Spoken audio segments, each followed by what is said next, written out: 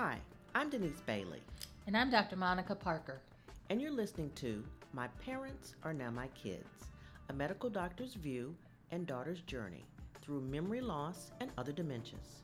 As a doctor, I'll help you navigate through the often confusing, confounding, and frequently frustrating technical aspects of dementia.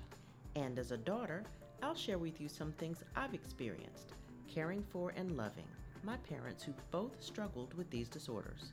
We want you to have hope and to see that there is light at the end of the tunnel.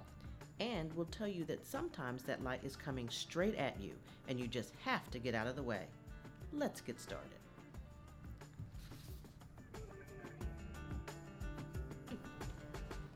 Hi, Dr. Monica. Hi, Denise. Nice to see you again. Nice to see you always. Well, today we want to talk about communication. Okay, communicating, being in the moment. What else would you like to know? What I'd like to say is that after many years of trying to understand the situation with my father and now my mother, and trying to have conversations and trying to get them to understand my point of view, I obviously have learned that it is not about me. It's about It's never them. about you. You're right. It is never about me. It is never about us as caregivers. No. It's always about the people we're caring for. And we have to learn to be in the moment with them and let them express their feelings the way that they can. So I had to learn to, I'll take my mother as an example. I was always trying to understand what she was trying to tell me and really not making sense of a lot of things she was saying until I finally got to the point, just let her say what she wants to say. One of her little idiosyncrasies was everywhere we would go, she would say, I just saw that person yesterday. And I would have to try to, in my way, explain to her, well, Mom, we weren't here yesterday. And that used to not aggravate me, but I never could understand why she kept saying that. So finally, I had to let it go. And I think that that's probably a good thing to do. Let it go. Simply because the reality of a person living with dementia isn't at all like what you and I might think. So our new reality is to go there with them. So what do I mean, go there with them? Okay, for example, you said your mother said something about, well, I saw them yesterday, and you're going back to the trouble of trying to explain, no, we weren't there. Right. What I try to tell family caregivers is, don't correct them. You're not right. They are right in their reality. And no matter what you say, you're not going to be right. So the easier thing is to go there with them. And if she says she saw them yesterday, really? And what did you think about her yesterday? And your mother will have probably just forgotten what she just said. And you'll frustrate yourself by trying to make them rational, reasonable beings. You said something very key.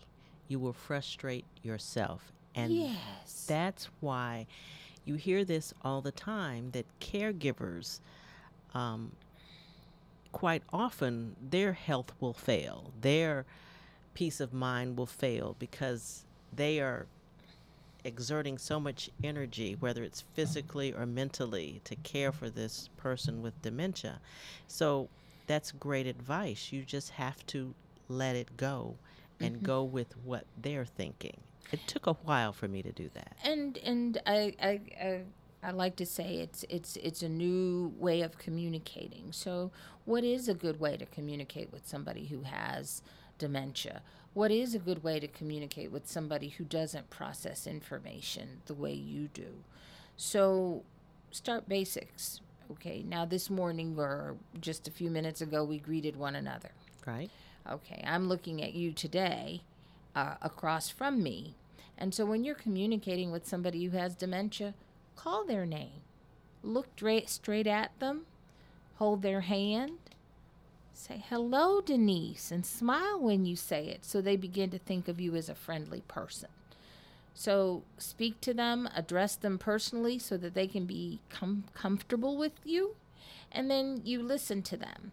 And some of their discussion is not going to be understandable to you, it's not going to make sense to you.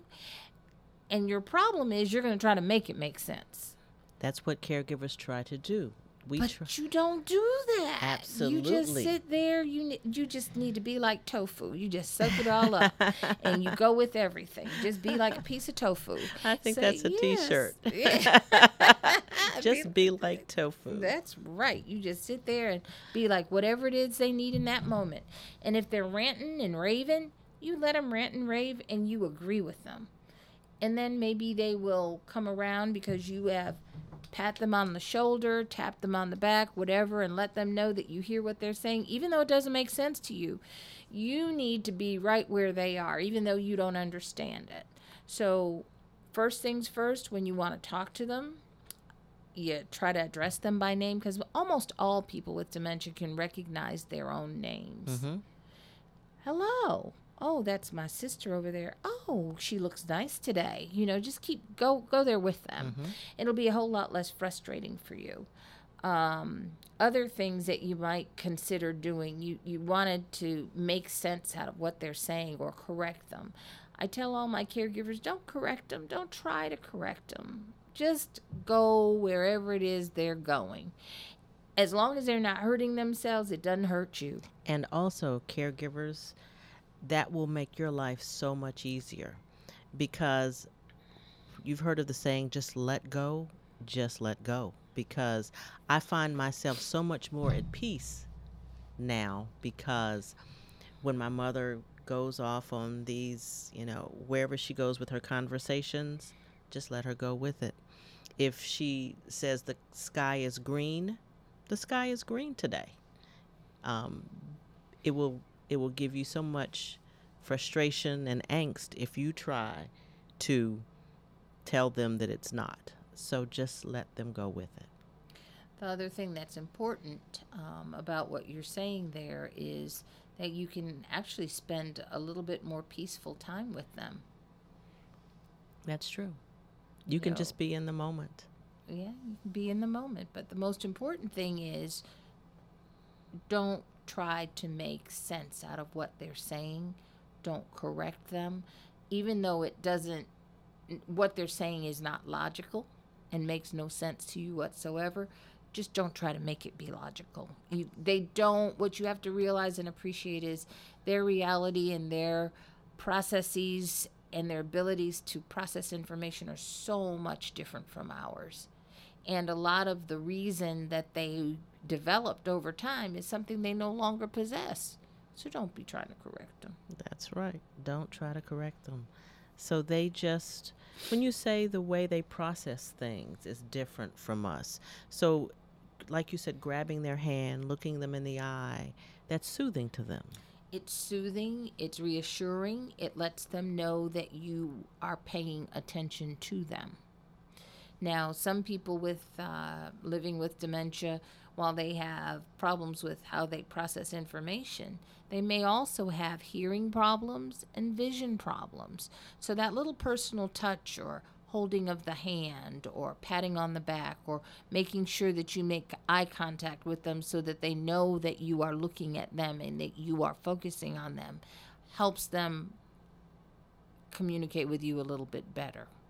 That may soften their mood, and it may help them to become more agreeable, more amenable to things. Well, yeah, because then they think that you are actually listening to them.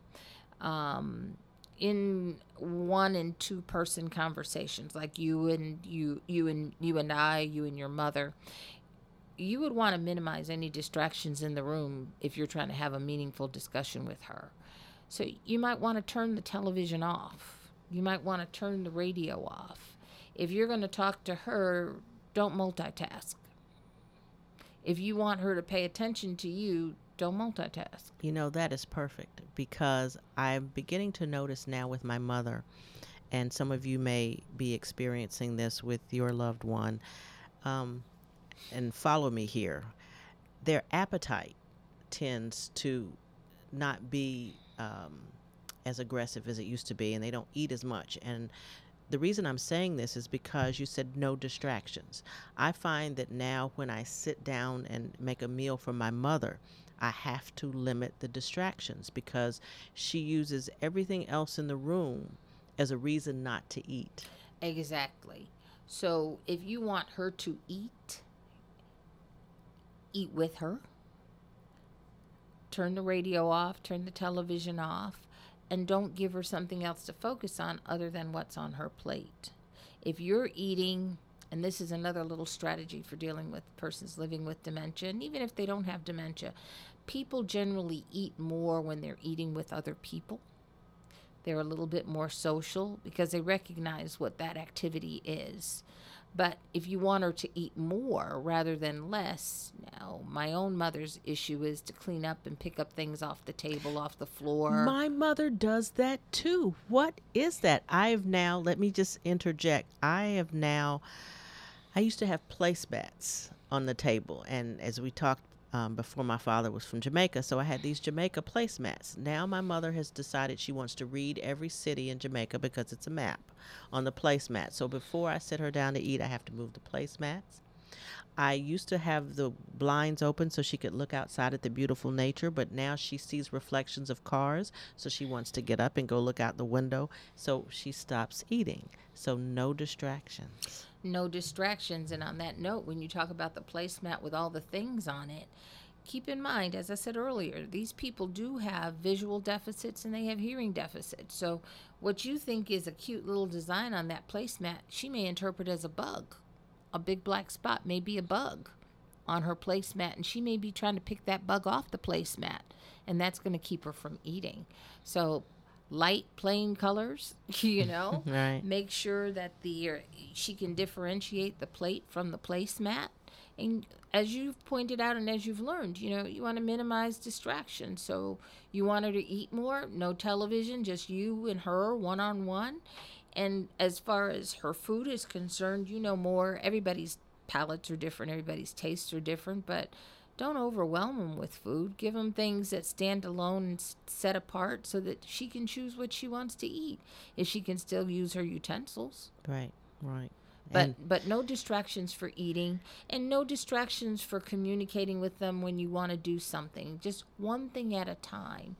And if your relative or your loved one is somebody who can follow some commands, for example, we're going to get ready for bed, right? Getting ready for bed may mean that we go into the bathroom, we wash our face, brush our teeth. The way to do it is to walk them into the bathroom, sit them down, and do one thing at a time. You don't drop her off in the bathroom and say, Mama, go wash your face, brush your teeth, and put your pajamas on. Right. You go in there, we sit down, say, we're going to use the toilet. We use the toilet. We're going to wash our hands, and then we go through the motions of washing our hands and help her with that. We're going to wash our face, and we go through the motions of doing that. Then we might say, let's put on our pajamas. And then she will understand that because she'll process one thing at a time. But it's not like, come on, we're going up here and we're going to go do this. Right. It's like, we go upstairs. Mom, let's go upstairs. We go upstairs. Mom, let's go to the bathroom. Okay, we go to the bathroom. It's like you talked in the past. It's a regimen. It's a schedule. They're comfortable with that. Set a schedule, set a routine, a simple routine, and do it one step at a time, not multiple steps, not complex steps.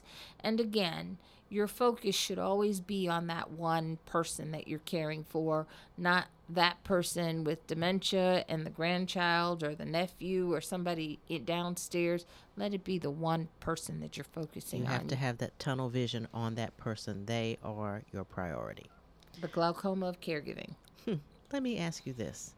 We are talking about communicating. How do you communicate when your loved one is combative? What do you do about that? Well, we have to try to figure out why they're combative. Some people become combative because something in their orbit isn't quite right. It may be that they are cold. It may be that they are in pain.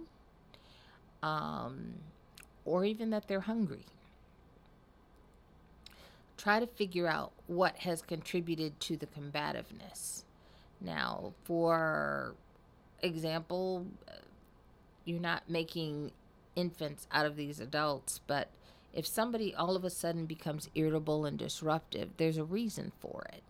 But because they lack the ability to communicate to you specifically what that is, they're acting a little differently. They're acting out. Oh, you said acting out. I said acting differently. I can speak All from right. experience. They're Okay. acting out. So if they're acting out and you've eliminated hunger and pain and all of the above, and they're just having one of those moments where they are just not communicating in a nice way. I mean, how do you calm someone down? Leave them alone. Really? You try to get them to a place where if you can't figure out what is wrong, and this usually happens when you're changing an environment or getting ready to transition. We see it a lot of. The word that comes to mind is something called sundowning. Mm-hmm. Some people late in the afternoon when the sun starts to go down start to act a little differently. What that means is that you may have to change whatever it is you're trying to do to a different time in the day. And if you know that at around 4 or 5 o'clock they start to get disruptive, then you need to figure out what you need to do in the daytime with them before that hour and get them home where they're going to be comfortable and secure so that they're not combative. So is it a good idea to, you said, change maybe what you're about to do, or the change make them a little combative? If you can't change it, if someone, say for example, works in the evening and they have to leave the home and they have to leave their person that they are caring for in the care of someone else who they brought in, and you can't change your schedule, you just sort of calm them down before you leave if you can? Are there ways to calm them down? Well, now that's an interesting comment. I find that a lot of people become irritable and maybe not cooperative when you change something. So if you are a working daughter, like both of us are, Mm-hmm. and you have a set caregiver who comes to tend to your mother, Mm-hmm. if that caregiver's not there and you bring another one in but haven't allowed your mother to get used to that person, she's going to be a little disruptive. She's not going to be particularly cooperative. Does that mean you don't go to work? No, you go to work, but that means that you're going to have to spend a little bit more time on the front end the next time you think about changing a caregiver or a routine that your mother has become accustomed to. That's true. That's great advice for me, because before coming to talk with you today, I had the changing of the guards, and my caregiver came and I had to leave as soon as she got there, and Mom was in one of her combative moods today. So it was probably because the changing of the guard was a little bit too abrupt. So Yes. you have to gradually make that change. So people who are listening, that's one way to, I guess, lessen the combativeness if your loved one is having change. that mood. It's change. You've disrupted their sense of comfort. Okay, you have to leave, so you leave. But in the meantime, you're leaving her with a stranger. Let's see it from her perspective. Right. You're leaving her with a stranger she doesn't know. So she's afraid now because she sees a stranger in her house. Right. And so she's going to be defensive and she's not going to be cooperative.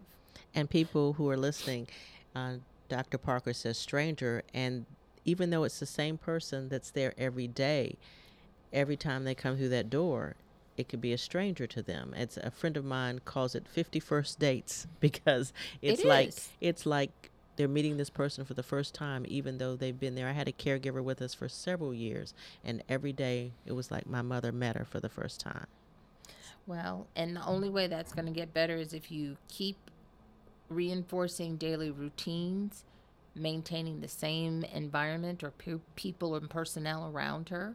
If you've got a caregiver that she's comfortable with, keep that person in place. So that was some great advice. We learned a lot today. You told us that We need consistency. When we're trying to communicate with our loved one, it's that sense of touch. Look them in the eye, focus on them. It's the tunnel vision, as you say. So, thank you, and we'll talk to you next time. Next time.